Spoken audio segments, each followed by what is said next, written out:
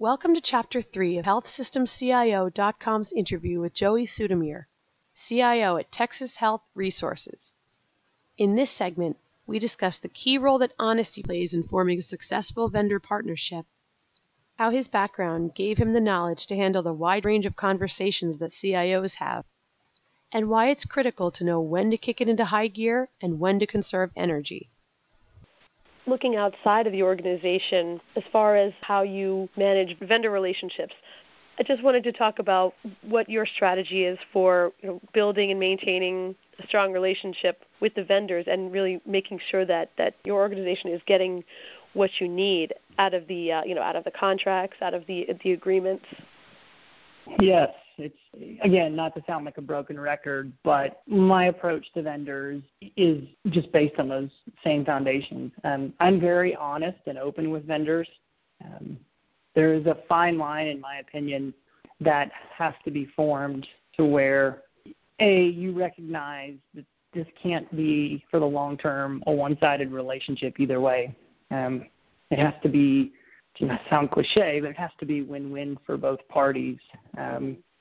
At the same time, I think it's important that we have to remove emotional connection from any of those discussions. Mine and my team's first responsibility is to Texas Health Resources, and we form close relationships with vendors.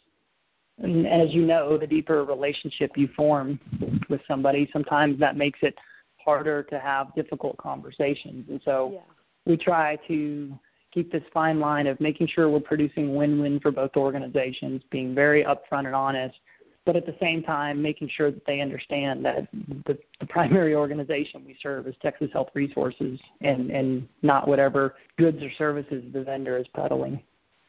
Right. Yeah. Tricky balance, I'm sure.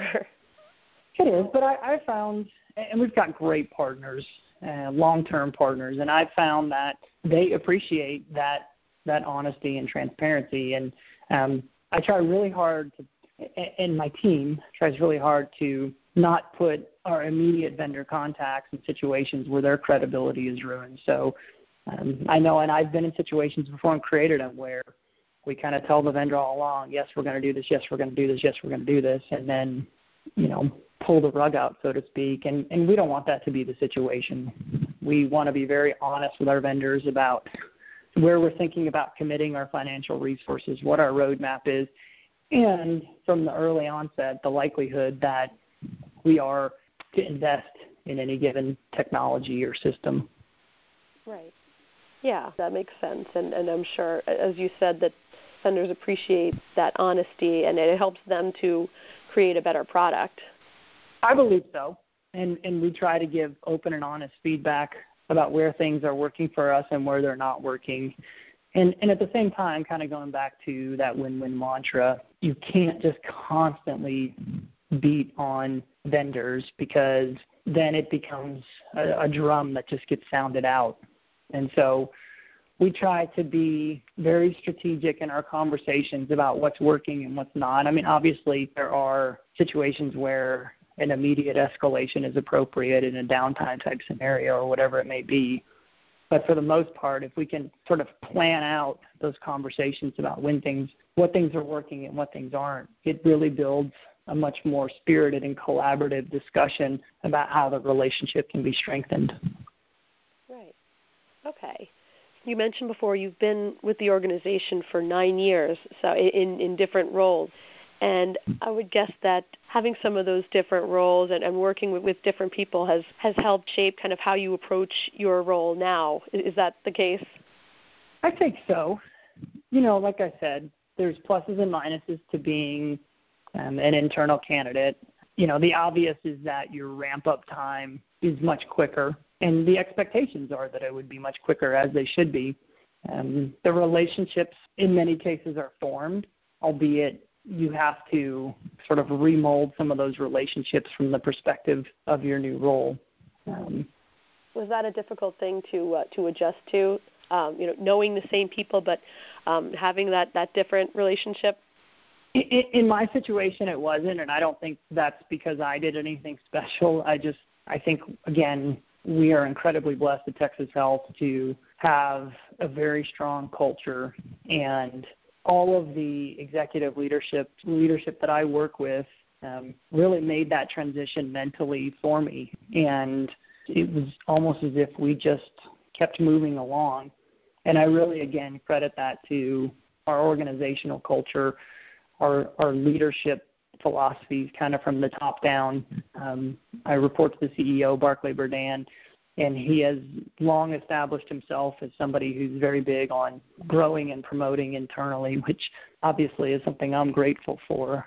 And when you create that kind of culture in an organization, people learn to adjust to internal individuals and new roles very quickly, which is very helpful.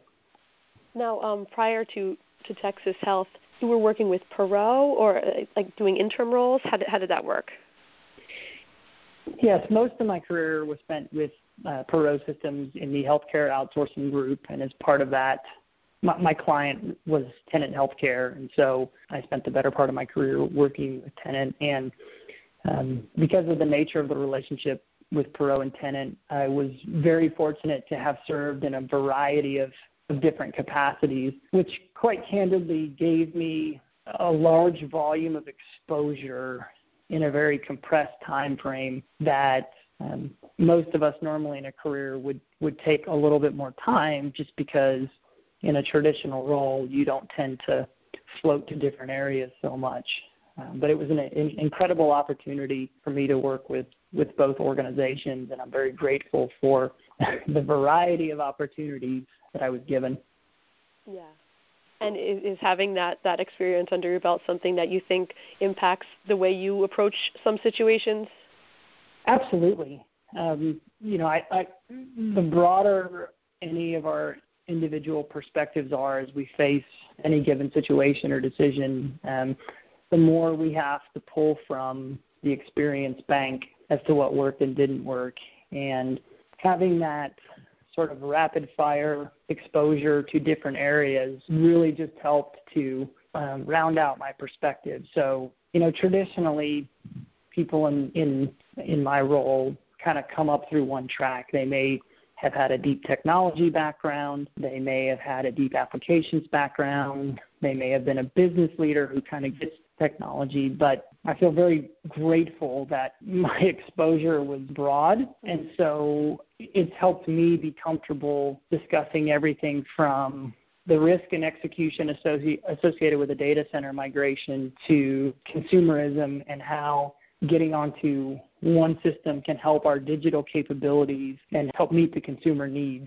And without that broad range of experience, I'm not sure I would be as ready to handle that wide sweeping set of conversations. Right. Now, we talked a little bit before about some of the challenges of being part of a large organization, but what do you feel are the biggest benefits of being part of an organization that has such wide reach? Well, first and foremost, it's just the opportunity to impact more lives. I think you yourself know, being associated with the healthcare industry, and me too, although we don't directly touch patients, there's a different purpose we all have as being part of healthcare. And so just knowing how broad of a community impact we can have is a fantastic built-in advantage for size. From a more tactical level, obviously the larger you grow, the more your economies of scale grow. And so some of the challenges that are faced by a rural hospital or even a smaller health system, when you think about large-scale initiatives like an Epic or like a data center cost, your economies of scale are whittled, and so it becomes a little more difficult of a value proposition to manage. And so as we execute at that tactical level, we try really hard to take advantage of those economies of scale. Right. Well, the last thing I wanted to touch on was work-life balance, something that's also mentioned a lot as a challenge for CIOs, and just wanted to get your take on how you can try to maintain some balance and how maybe being a parent affects that. The challenge for sure, right? That we all face, right? Yeah. In our industry, we're always busy, but there are certainly peaks and valleys of what I'll call high energy. And so, for example, right now, our organization is definitely at a peak of high energy. And so what I'm trying to do, that I mentioned earlier, is ensure that we keep people focused on those priorities, and some of the operational improvements or view we take on the data we get back on how we're performing, we have to just be smart about where we're asking people to expend their efforts, because you can't keep a sprinter's pace for a marathon, that's for sure. But you have to understand that there are certain portions of the race where you have to kick it into that high gear, but more importantly, where you have to recognize the portions of the race that require some energy conservation. And so I feel it's myself and my leader's responsibility to help meter that pacing for our group so that they can achieve the greatest balance of home and work when you take the long-term view of things. Mm-hmm. Yeah, certainly not an easy one, and it's something that's become more of a focus with Chime, which I'm really glad to see, because I think that people need those bits of wisdom, but they also need to sometimes be given permission to not check your phone sometimes, or just be part of their children's activities and things like that. Yeah, absolutely. And again, start in any organization with leadership, because if you have leaders who aren't figuring out how to use those pacing moments in the race to allow everybody to collect their breath and recharge and refuel and devote time to their family, it makes it difficult. And eventually, if you just keep asking people to sprint, and they burn out, which is not good for anybody involved. And so family is of utmost importance to me, and so I try to respect that with everybody in the organization. And the other key component, at least for us, is we have tremendous leadership in our IT department. And so we work really hard to make sure everybody understands what they're responsible for and they're accountable for it, so that the lifting, so to speak, is spread evenly. And we don't have anybody who is lifting more than they should in the vein of getting things done, but instead growing others to help them lift, and everybody lift to their accountability. And that's really important too. Right. Okay. Well, that I know we've covered a lot, so I want to thank you so much for your time, and I think that it's going to be really interesting for our readers and listeners to hear about what you guys have going on, and also about, really the philosophy that guides your organization. So thank you so much. Oh, you're welcome, Kate. Anytime. Sure, and I hope to talk with you again down the road. Thank you for listening to this podcast from healthsystemcio.com. To hear other podcasts, visit our website or subscribe to our account in iTunes at healthsystemcio.com/podcast.